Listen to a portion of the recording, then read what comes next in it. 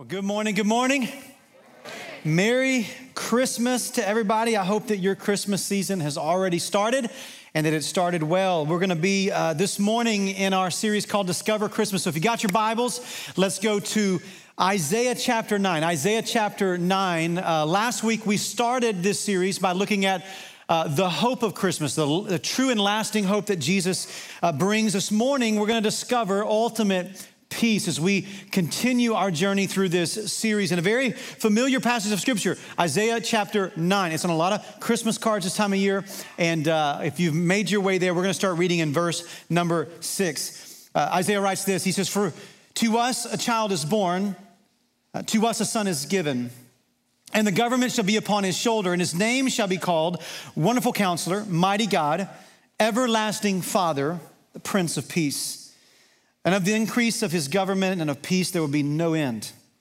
On the throne of David and over his kingdom, to establish it and uphold it with justice and with righteousness from this time forth and forevermore." And my favorite line is this: the zeal of the Lord of hosts will do this. So Christmas is a time of the year where in many ways we create a kind of alternate reality. And here's what I mean.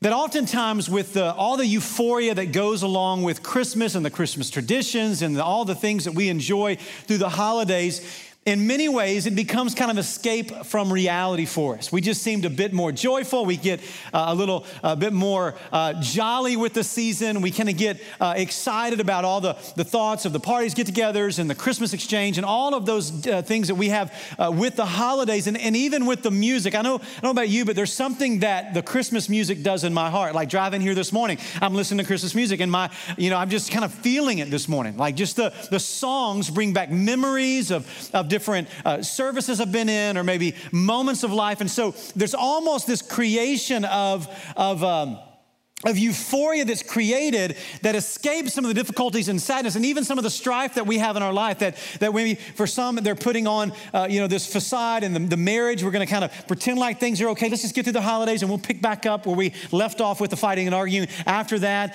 you've got stress at your work, but you're like, man, I'm going to give them a little extra grace because this is the holidays. And so in many ways, this is what Christmas is like. And it's often created by the carols we sing and the songs that we love to listen to. But often we fail to realize that the songs that give us this sense of joy are oftentimes written at times of deep anguish and suffering. One of the songs this week I was thinking about is a song that I love. It gets a lot of play right now on the radio. Casting Crowns kind of redid it in a new version. It's called "I Heard the Bells on Christmas Day." Anybody heard that song before? I Heard the Bells on Christmas Day.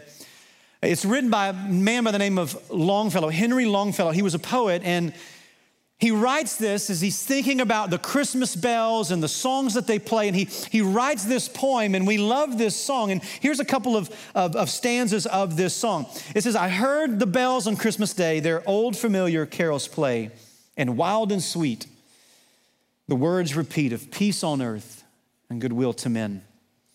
He goes on to say, and I thought how, as the day had come, the belfries of all Christendom had rolled along the unbroken song of peace on earth and goodwill to men. It's kind of a catchy thing.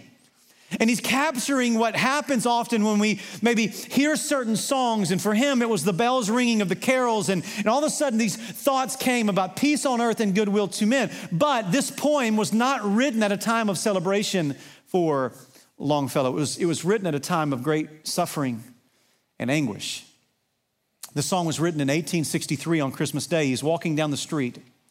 And as he's walking down the street, he hears the bells begin to ring and the carols begin to play at a local church. And he stops, and these thoughts begin to flood his mind. He begins to pen the words of this song. But the backdrop of what he was feeling that day was not joy, it was sorrow.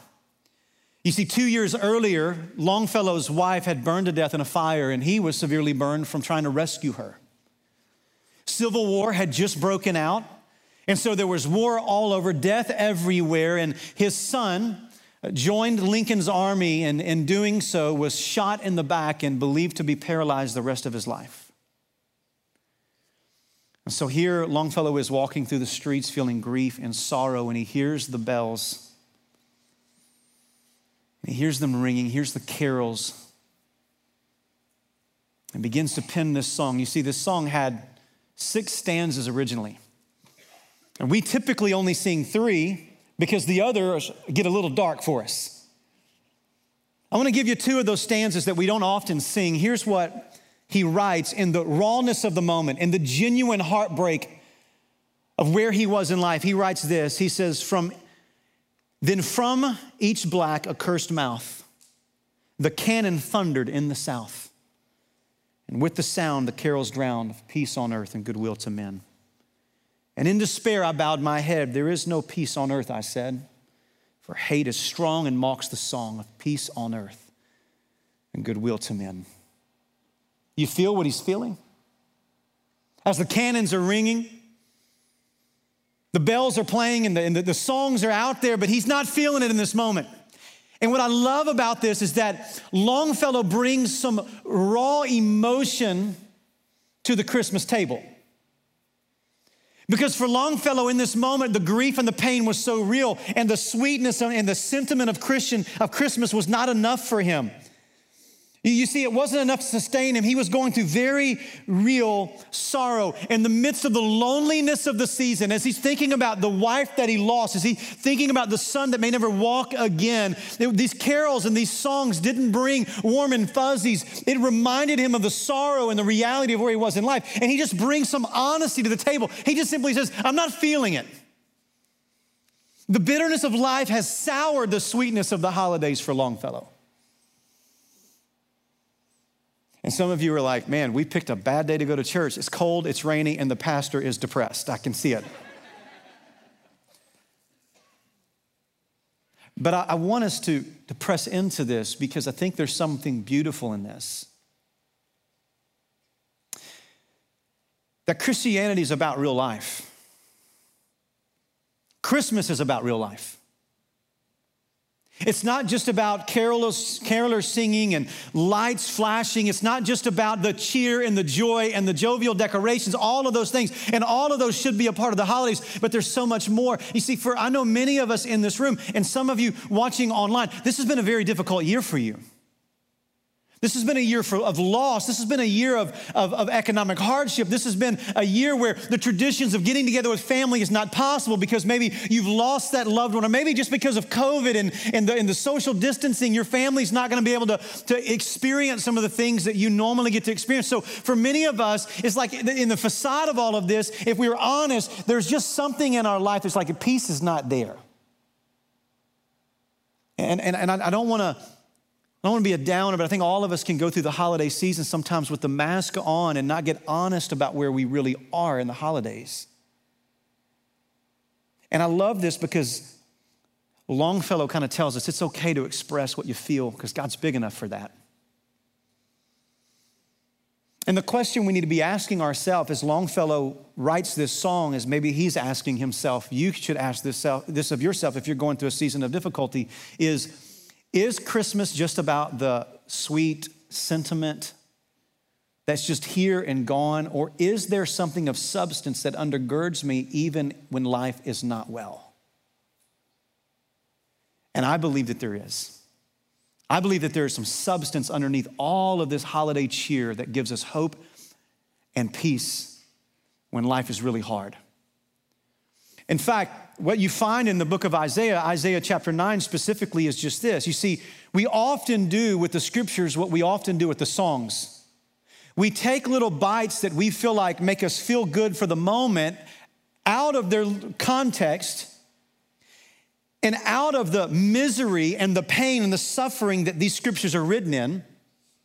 And when we do this, we kind of miss the power of what God is telling us in the midst of it. And that's what's happening here in Isaiah. Isaiah chapter 9, this is a very dark season in the life of Israel. This was not a time where sugar cookies were being baked in the oven and the aroma of hot apple cider filled the house. It was a time of misery, of darkness and despair. In fact, let me just kind of give you the historical backdrop of this. This was a season in Israel's life of deep sin. Injustice prevailed. This was a season where there was all kinds of economic unrest. There was failed foreign policy done at the hands of a wicked king. War was looming. The nation was divided, and the enemy of God's people was about to attack and invade. And in fact, it was the Assyrian Empire that was coming in. The Assyrian Empire is considered to be the Nazis of the ancient days.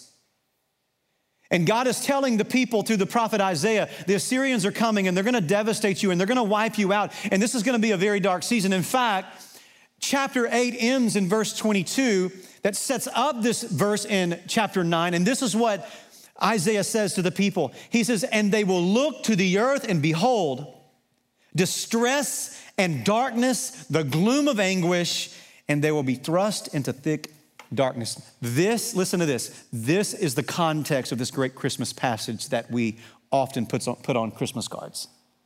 My encouragement for you is put that verse on the Christmas card. Like just put that there. And the very bottom, just put Merry Stinking Christmas.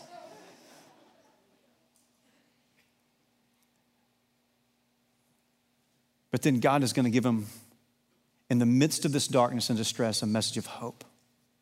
I want you to look at what happens next in the story. Listen to this. He's going to tell them that even though there is gloom and there is anguish and there's darkness and there is distress, hope is on the way. Peace is coming. Look what happens now as we turn to Isaiah chapter 9. Look back in verse 1. He says, but. I mean, the very first word of the very first phrase gives us hope. Chapter 8 ends, distress, gloom, thick darkness.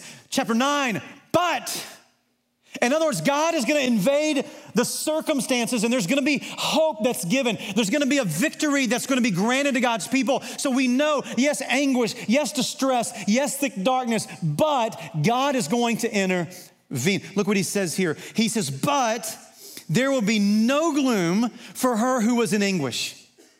And in the former times, he brought into contempt the land of Zebulun, of the land of Naphtali. And the latter times, he has made glorious the way of the sea, the land beyond the Jordan, Galilee of the nations. Now, I want you to look up here for a moment. Let me give you a little context here. He is describing a region that we know in the New Testament as the region of Galilee, where the Sea of Galilee is. This is where Jesus' earthly ministry would be. This is where Jesus would perform majority of his miracles and spend the majority of his earthly life. That there, in this region that he is describing. This is a war-torn region. This is a region that had its fair share of devastation. And in the midst of this, that God is going to speak. He says, look, this land, this region, this area where darkness, anguish, devastation, I want you to know that it's not going to last forever. And then he's going to promise them something. He's going to tell them how this is going to change and what's going to occur to bring about hope. Look what happens now in verse number 2. The people who walked in darkness have seen a great light. Those who dwelt in the land of deep darkness, on them a light is shone. You have multiplied the nations. You have increased its joy. They rejoice before you as joy in the harvest, as they are glad when they divide the spoil. Now, what he's talking about here in that phrase, he's saying this gloom and this anguish and this darkness, joy's coming. And he describes this joy in two ways. He said the joy that's on your way, for those of you who have just been beat down with life, he says the joy is going to be like the joy of the day of the harvest. So when the harvest took place for God's people, it was a day of celebration. Why? Because God had provided everything that they needed. And so as they harvested all of their crops, they would rejoice and they would party and there would be unbelievable joy because God came through. But he said it's also going to be like on the day where the spoil is divided. Well, what is that about?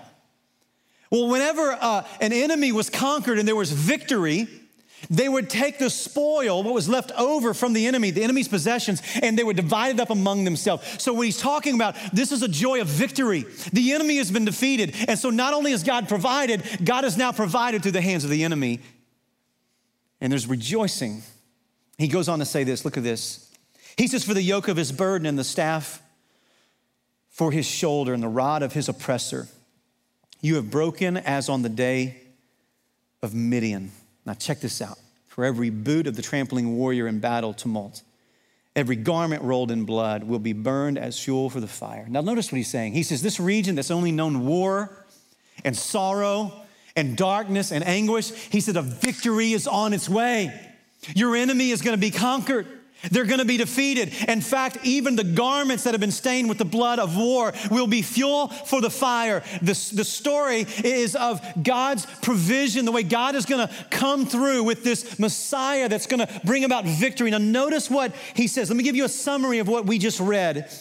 Isaiah is saying, he says, in the midst of your brokenness, he says, listen, he will turn your darkness to light. He will turn your anguish into joy. He will turn your gloom into glory. He will take your defeat and replace it with victory. He will unlock your shackles and give you freedom.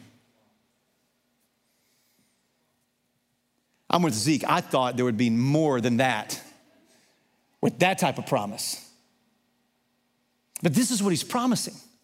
The Messiah is going to usher this in. He is going to reverse all the effects of sin. He is going to reverse everything that the enemy has caused in our life. All of the suffering of humanity will be done away with, and he will establish peace forever. Anybody looking forward to that day? So now the question comes, and this is an important question. How? How is he going to do this?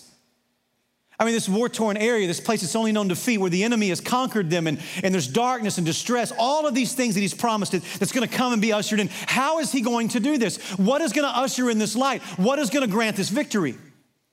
Well, now we get to the Christmas card moment. You ready for it? Now we're in the verses we started with. Look what he says in verse number 6. For unto us a child is born, to us a son is given. And the government shall be upon his shoulder, and his name shall be called Wonderful Counselor, Mighty God, Everlasting Father, Prince of Peace. Of the increase of his government and of peace there will be no end, and on the throne of David and over his kingdom, to establish it and uphold it with justice and with righteousness from this time forth and forevermore. The zeal of the Lord will do this. Now I want you to follow what's happening here. Check this out. All of the darkness, all of the gloom, all of the anguish, all the defeat will be erased. Listen, not at the hand of a mighty army,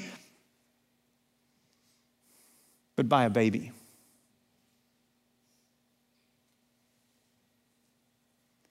A baby is going to accomplish this. You see, this is what's amazing about God's power and strength, that all of the adversaries that stand against humanity, God will defeat in a baby. Now that just tells me something about God and his power that I don't quite understand.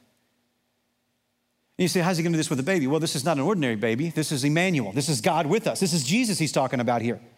Isaiah gives us this great description of who Jesus is and what he's going to do. That this baby who is going to usher in this victory, there's a lot we learn about him here. And this is why we can find peace in this baby, this son that is going to be given to us that will ultimately overthrow the enemy and give us the victory that was just described. So let me give you a couple of things that Isaiah communicates here about Jesus. First of all, if you're taking notes, write this down. Isaiah describes the nature of Jesus. Let me give you a summary of what I mean. The nature of Jesus. Isaiah describes Jesus here as fully man, fully God, completely sovereign. That this baby is no ordinary baby. This is the God-man. Now notice what he says here in verse 6. He says, for unto us a child is born. For unto us a son is given. And then he says, and the government of this child that is born, of this son that is given, will be upon his shoulder. Now, what Isaiah is doing here is he's helping us understand the humanity, the deity, or the godness, and the sovereignty of this baby that's going to be born. Notice what he says here. The first is this. He says, a child will be born. This is a way for Isaiah to highlight the humanity of Jesus. That Jesus is going to be born. He's going to be born in the flesh. He's going to enter into the womb. His body is going to develop. And he's going to be given birth to by Mary. And Jesus, we're going to see in a moment, who is God, is also going to be man. 100% man, 100% God. Now, oftentimes we give a lot of our focus to the deity of Jesus, which we should. That we've got to recognize that we're not looking at just a mere man, we are looking at the God-man. So he is fully God. And oftentimes we gloss over the hope and the peace that we find in the fact that he's also fully man. So just think about this. The creator of the universe chose to become a fetus. He chose to enter into the womb, to humble himself, to unrobe the glory that he possesses, to put on the skin of the frailty of humanity. You know what that means for you and me? Is that everything you've ever faced, any emotion you've ever felt, any circumstances you've ever been through, Jesus understands exactly what you've gone through. Jesus knows what it's like to have your feelings hurt. He knows what it's like to be betrayed by a close friend. Jesus understands what it's like to be hungry. Jesus understands what it's like to push away from a table when you're satisfied and go like, that was good. Jesus understands what it's like to stand beside the grave of a loved one and weep. Jesus understands what it's like to go through a season of sorrow where you think God's forgotten you.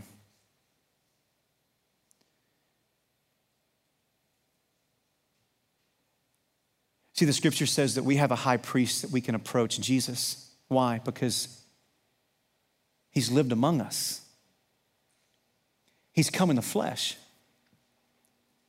He's born, but also he is given. Look what he says next. For unto us a child is born, unto us a son is given. Now this picture here of a son being given is a glimpse into the eternal nature of Jesus. So this baby that's going to be born is also a son that existed before he came. A son is going to be given. John 3:16 says what? For God so loved the world that he gave his one and only son. So what Isaiah is unlocking for us in a small way here is the deity of Jesus, that Jesus is the only person that's ever lived that actually existed before he was born. This son is going to be given to us, God in the flesh, the creator of the universe, living among us. And you see it in the life of Jesus, in the ministry of Jesus. That he is the one that as he performs miracles, the power of Almighty God rests upon him. And in fact, Isaiah is going to say in a minute, his name shall be called Mighty God. Why? Because he's not just a man. He is the God-man. God put on flesh, and the creator of the universe lived among us. Jesus did not lay aside his deity to step into humanity, but rather he veiled his deity with humanity. And then it says this, and the government shall be upon his shoulder. Now, why is that so important? The government shall be upon his shoulder is a way of saying, this is a way of saying, referring to the weight of power that a king possesses. So in the ancient days, kings would wear these crowns and they would wear a robe. And oftentimes that robe was an indicator of the burden or the authority that king walked in. So that authority means he had all power and all control over the kingdom. And yet there was a reminder that with that authority comes burden and responsibility. And here's why Jesus is the great king, is that he is the only one, because he is fully God and he is fully man, he is the only person that's ever existed that has the ability to carry the weight of the government on his shoulders. This is why every president we elect will always, always, always fail us. Because they can't carry the weight of government. But Jesus can. Because he is sovereign and he is all powerful. He is all control. And because he is the God-man, he is the one government leader we can always trust. I love this. I heard a pastor say this. He was telling a story about a king long ago who annually, or 2 times a year rather, 2 times a year he would unrobe himself of his kingly attire, and he would put on the clothes of a peasant. And he would leave the palace and he would go and live among the people for one day, 2 times a year. And all his advisors hated it. And they warned him. They said, this is going to be your death. I mean, you can't do this. This is putting the whole kingdom in jeopardy. You can't do that. And he says, I don't think you can understand. You understand. He says, how in the world could I rule a people unless I live among them?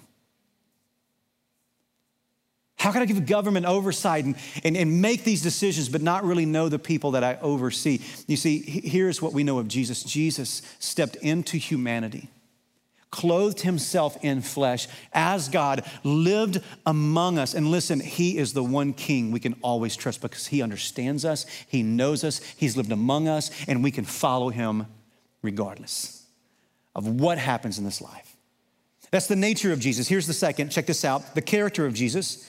So the character of Jesus, let me summarize what Isaiah says and I'll unpack them phrase by phrase. He is the infinitely wise, all-powerful, eternally caring source of peace. This is what Isaiah describes. Look what he says in verse 6. He says, and his name shall be called Wonderful Counselor, Mighty God, Everlasting Father, Prince of Peace.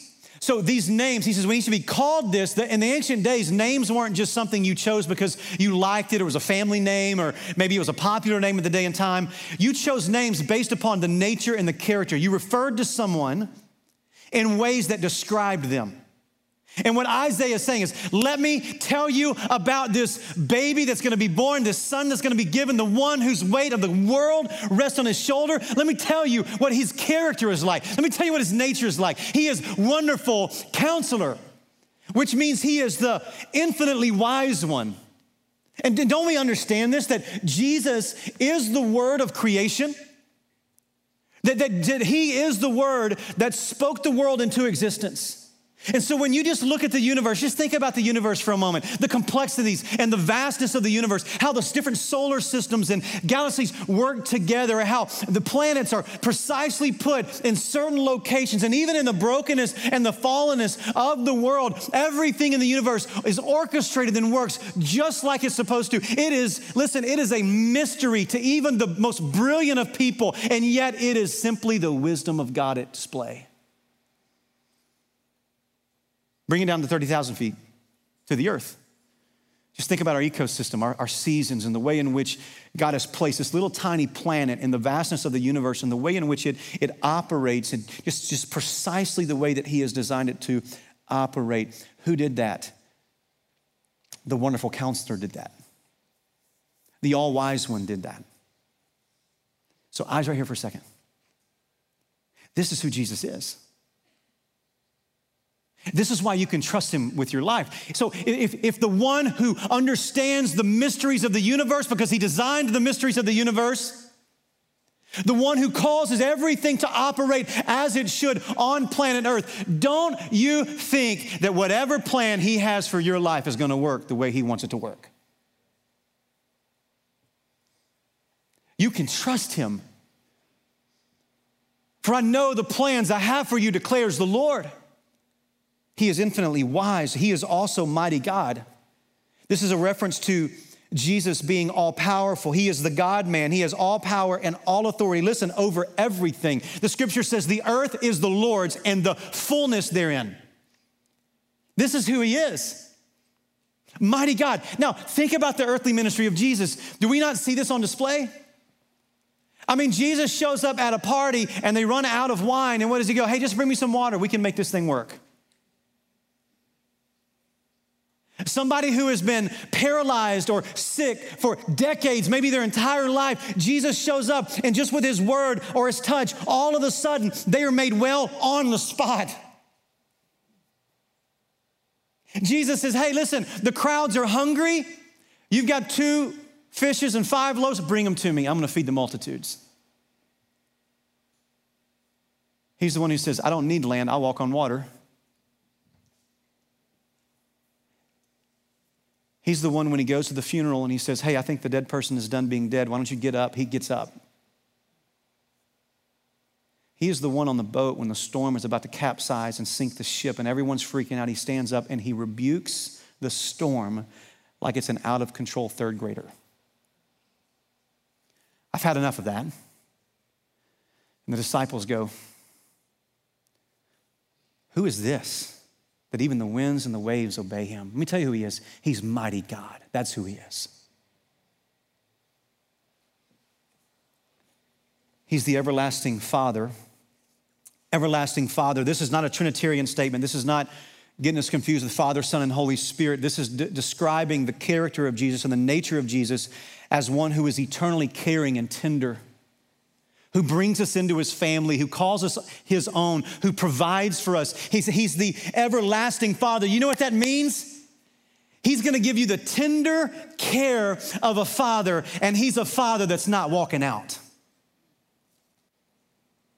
Whatever you need, he will provide. He is the great. Now, this is why I think understanding mighty God and everlasting Father is important, that we understand that he is both of those things. Because oftentimes we only see God as this mighty God, and we're living this terror and fear, and we're afraid to draw near to him. But understand, he is the mighty God, but he also is the eternal, tender Father who cares deeply for you.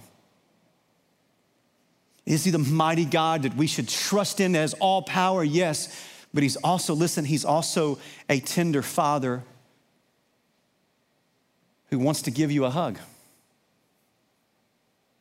He wants to be a safe place for you to cry. He wants you to know that I know your needs and I'm going to take care of that because I'm an everlasting Father. This is why we can trust him, because he was just mighty God. We might live completely in terror all the time, but since he's almighty God and he is everlasting Father, we see that our dad, the one who embraces us as children, holds the universe in his hands and he cares deeply for us. Is anybody grateful for that? And he's the Prince of Peace. The Prince of Peace. This is simply a way of saying he is the source of peace, not just some peace, all real peace. This settledness of soul that we talked about last week, the settledness of there's everything around me may be chaos, but something within me just anchors me. This is what he's talking about. True peace, true contentment, not peace like the world brings. That's just temporary, momentary peace, but lasting peace. Not maybe a peace treaty that you've signed through the holidays to say, okay, we're not going to call the divorce attorney yet. Let's wait till the holidays are over. We're not talking about that peace. We're talking about a peace where there is complete shalom in our life. This is what he brings. I love how Ray Ortlund, pastor and theologian, looking at these names of Jesus and this description of Jesus with the backdrop of the Assyrians invading and all of the darkness and despair that God's people were facing. In the midst of all of this, Ray Ortlund describes what's happening here like this. This is what he says. He says, God's answer to everything that has ever terrorized us is a child. The power of God is so far superior to the Assyrians and all the big shots of this world that he can defeat them by coming as a mere child. His answers to the bullies swaggering through history is not to become an even bigger bully. His answer is Jesus. Look at Jesus. As the wonderful counselor, he has the best ideas and strategies. Let's follow him. As the mighty God, he defeats the enemies easily. Let's hide behind him. As the everlasting Father, he loves us endlessly. Let's enjoy him. As the Prince of Peace, he reconciles us while we were still his enemies. Let's welcome his dominion. How beautiful is that? So we see the nature of Jesus, the character of Jesus, and then he highlights the kingdom of Jesus. What is the kingdom of Jesus? Here's the summary of it. His kingdom is an ever-expanding place of eternal peace where he will reign in justice and righteousness forever. Look what he says here in verse 7. Of the increase of his government and of peace, there will be no end. And on the throne of David and over his kingdom to establish it and uphold it with justice and righteousness from this time forth and forevermore. I heard it said like this: Jesus is the only government leader that you love more the more you know him.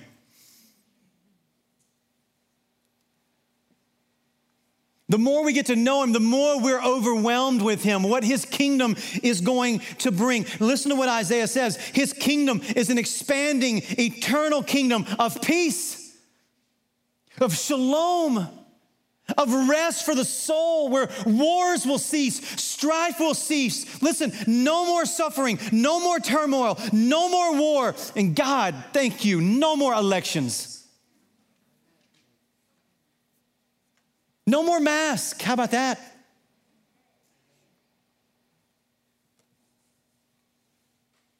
This is what he brings in. A clap for the mask. Listen.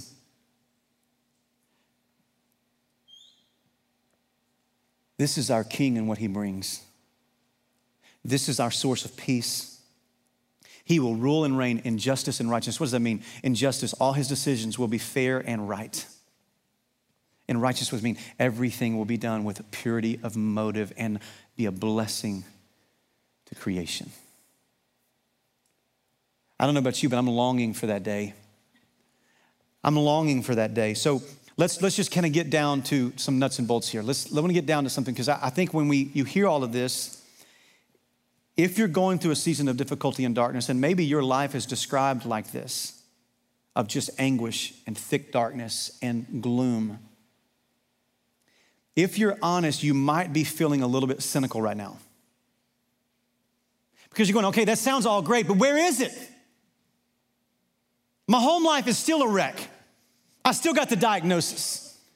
We're still not able to gather with our family. I'm not gonna be able to pay my bills. So all of that is great, but what about me? What about right now where I am? Where's the peace for me? So let me kind of press in on a couple of applications here that I wanna help you bring this to your life where you are. Write this down if you're taking notes. So here's the first thing I want you to walk away with if you're in that season of darkness. I want you to know this. Jesus came to meet us in the middle of our brokenness. You need to know that Jesus came to meet you in the middle of your brokenness. Let me remind you what he says in verse 1. He says, but there will be no gloom for her who was in anguish. There is gloom and anguish, but now there's gonna be anguish and gloom ending. Now listen to what he says. In the former time, he brought contempt in the land of Zebulun and Naphtali, but in latter time, he has made glorious the way of the sea and the land beyond the Jordan, Galilee of the nations. Again, let me remind you, this is the area in the region of Galilee. This was a border country. This was border region. This is a region that had only known poverty and war and battle and defeat. You see, being a border region means this. This was a gateway that whenever an invading army would come in to conquer any other land in this region, they would come right through Galilee, right through this region. So when an invading army was at its strongest, before there was any loss, they would march into God's territory through this pathway, and they would just demolish it. And then when they conquered the enemy, or when they conquered the land, what would they do? When they would march back home, guess the last place they would leave? It'd be this region again.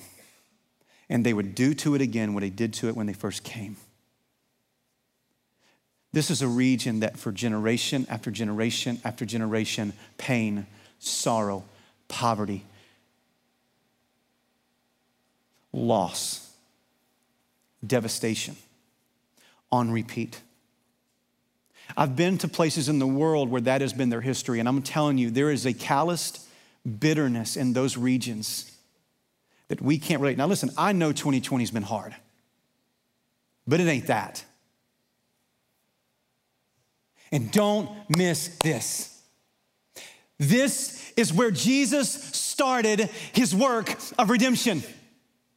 When Jesus stepped onto the planet and began his ministry of reconciliation and redemption, where does he start? He starts in this region. Those who walked in darkness have seen a great light. Why? Because the light of the world came to the darkest place he could possibly come as a way of saying to you and me, if you're in a season of darkness, of pain and distress, listen, Jesus wants to step into your brokenness and bring the light of his glory into it. This is what he wants to do. So you may be in a very dark season, and I want to tell you, listen, my heart hurts for you. But here's the great news.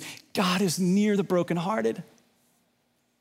Don't miss the truth that this is where Jesus began the work of redemption, where the majority of his miracles are done. Why? Because Jesus wants to live among the broken so that he might bring light and hope.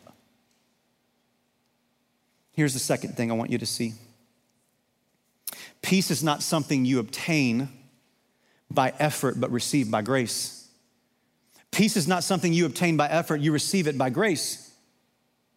Again, let me remind you of what we see in the verses of scripture here. He says, the people who walked in darkness have seen a great light. Those who dwelt in the land of deep darkness, listen to this, on them a light has shone. Now to verse 3, look at this. You have multiplied the nations. You have increased its joy. They rejoice before you as the joy of the harvest, as they are glad when they divide the spoil. For the yoke of his burden and the staff for his shoulder and the rod of his oppressor, you have broken as in the day of Midian. Now, what is going on here? Notice what's happening. This victory that's being described. He says, listen, in the midst of darkness, a great light has been seen because it's been shown on the people. In other words, they didn't go find their own light. They didn't look for the light. The light was shown upon them. In the midst of the darkness, God showed up by his grace. And then it says, every victory that they're gonna get, he has done it. He has done it. He has done it. There's nothing in this entire passage that has anything to do with the work we're gonna do in order to get the victory and the peace that we need. It is all a work that he does because he is a gracious king. This is why I love what he uses when he says, divide the spoil and give the victory as in the day of Midian. What is that about? Well, if you remember back in Judges, there was a man by the name of Gideon who defeated the Midianites. And that's what he's referring to here. Now, remember that story. What was the story? Gideon had this army, and truthfully, he was a little bit outnumbered. The Assyrians were swarming like locusts, covering the land, or Midianites rather, were swarming like locusts coming in to invade the land. And so God tells Gideon to go lead the people to battle. But he says, your army is too big. Now this army that was already undersized is now being told by God they're too big. And so what do? He says, I want you to narrow it down. And so they narrow it down to 300. And I think, to me, when I read this story, this is just my opinion, I think he took 300 cowards to the battlefield. God's saying, look, your army, if you go and get this victory, you're going to think you got the victory. It's my victory. And what does he do? He takes the 300 men and he goes to the battlefield. Here's where their instructions. I want you to take the horns and I want you to take lanterns and I want you to cover the lanterns up and I want you to surround the enemy in the thick of night. And when you hear the sound of the trumpet, you're going to break the covering for the lantern so that the light can break into the darkness. And so that's what they did. And as soon as that happened, as soon as the light broke into the darkness, the enemy became so confused that before God's people could even draw a sword, the enemy had defeated themselves. And Isaiah is saying, he's gonna do it again. But this time it's gonna be the greatest enemy of humanity that he's gonna defeat. That light is gonna break into the darkness, and once again, the enemy will be defeated. Just like God did this then, he will do it again in a greater way. And that's why I love verse 7 when he says, the zeal of the Lord will do this. Not the Lord of hosts will do this. The zeal of the Lord of hosts will do this. In other words, God is passionate about delivering his people and giving victory to us in Christ. Which leads me to number 3. And this is where I wanted to bring it home for you. Because some of you are so confused. You're like, man, where's the peace in my life? Listen to this. Remember this. We are living in the space between two Advents.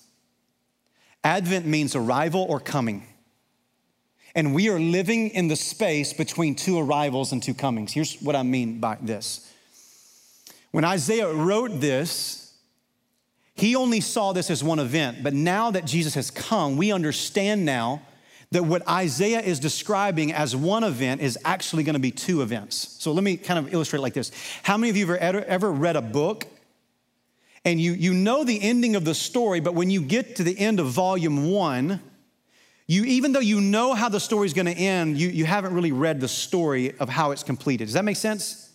And so you're waiting for volume 2 to be released and you're longing, I don't really, this stopped at a place I didn't expect it to stop, but then you realize, okay, but here's how the story's gonna end. And so you're kind of waiting for the second part of the story to be released so you can read it and experience it in its fullness. That is where we're living. We look back at the first coming of Christ and see all that he has done, and yet there are things that he's promised that he's yet to do because we're living in the space between two Advents. There is another coming of Christ, and the fullness of everything he's promised will be ours. But so right now we're living in an already but not yet. So already Christ has given us peace. Let me show you how. Later on in Isaiah chapter 53, he's gonna tell us what this son is gonna do to usher in this victory and to give us peace. Listen to what he says. The people who walked in darkness have seen a great light.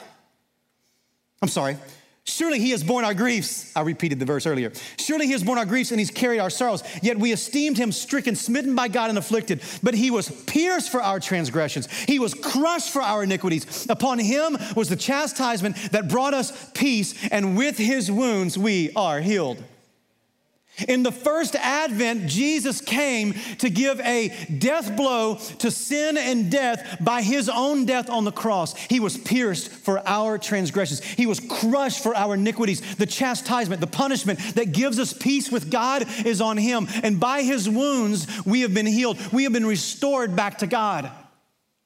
So the greatest peace that we're missing because of sin and its effect is peace between us and God. And in the first coming of Jesus, Jesus has ushered in this peace for you and me.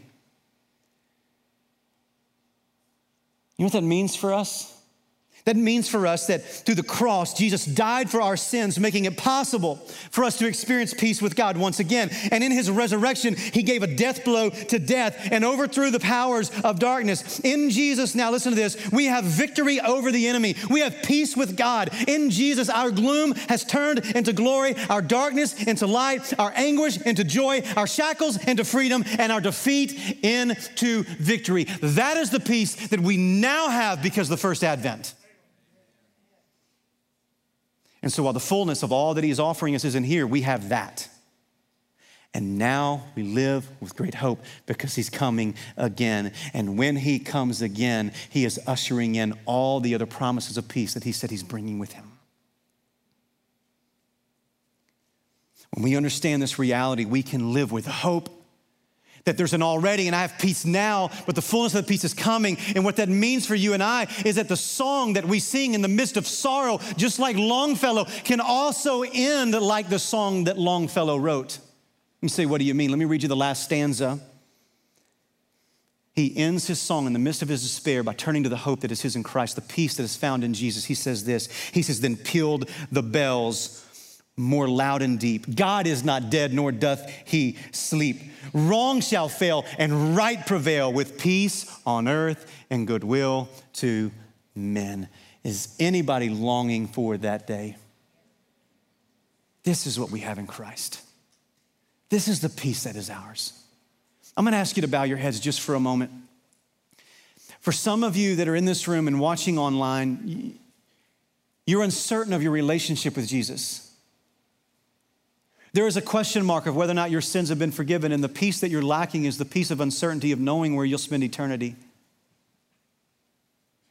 And this morning, I believe God has brought you here because he has peace he wants to give you, not peace like the world gives, but peace that is lasting.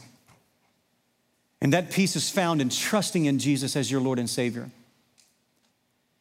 And if you're here today and you're uncertain about that, you can leave with certainty by simply coming to confession, coming to God in confession, saying, God, I am a sinner, and I know that I need a Savior. I need to be forgiven. And I believe that Jesus is the one who came. He died and he resurrected, and I want him to be the king of my life. If that is where you are today, you can simply, in your own words, pray something like that to him, confessing that.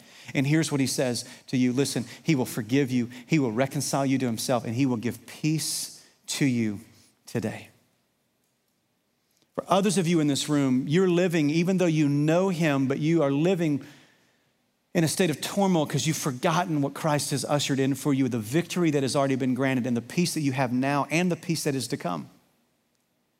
And for some of you, that's the reason you're chasing things in this world. And so what you would want to do as we prepare to take the Lord's Supper, to remember what Christ has done for us, is that you would confess of anything that you're looking to find peace other than Jesus. And you repent of that and you remember and ask God, God, as I take the bread, as I drink of the cup, help me remember the peace that I have with you and the peace that you bring into my heart because of what you've accomplished. And so over the next few minutes, for those of you who are believers, this is a time of confession and dependence and asking God to help you stand in the peace that is yours in him. Father, I love you and I thank you, God, and I pray that you would just speak to us in the next few moments. Let your Spirit have his way. I pray that for those watching and those in this room who need to be saved would give their life to you, would trust you today. And for those who know you, we would prepare our hearts by just remembering and resting in the peace that is ours. And what we take of the bread and the cup is just a reminder of all that you have done for us to give us peace. God, we rest in you in Jesus' name, amen. Hey, let's stand to our feet and let's just sing, prepare our heart and worship. And in a few moments, we'll pass the elements and we'll remember what Christ has done for us.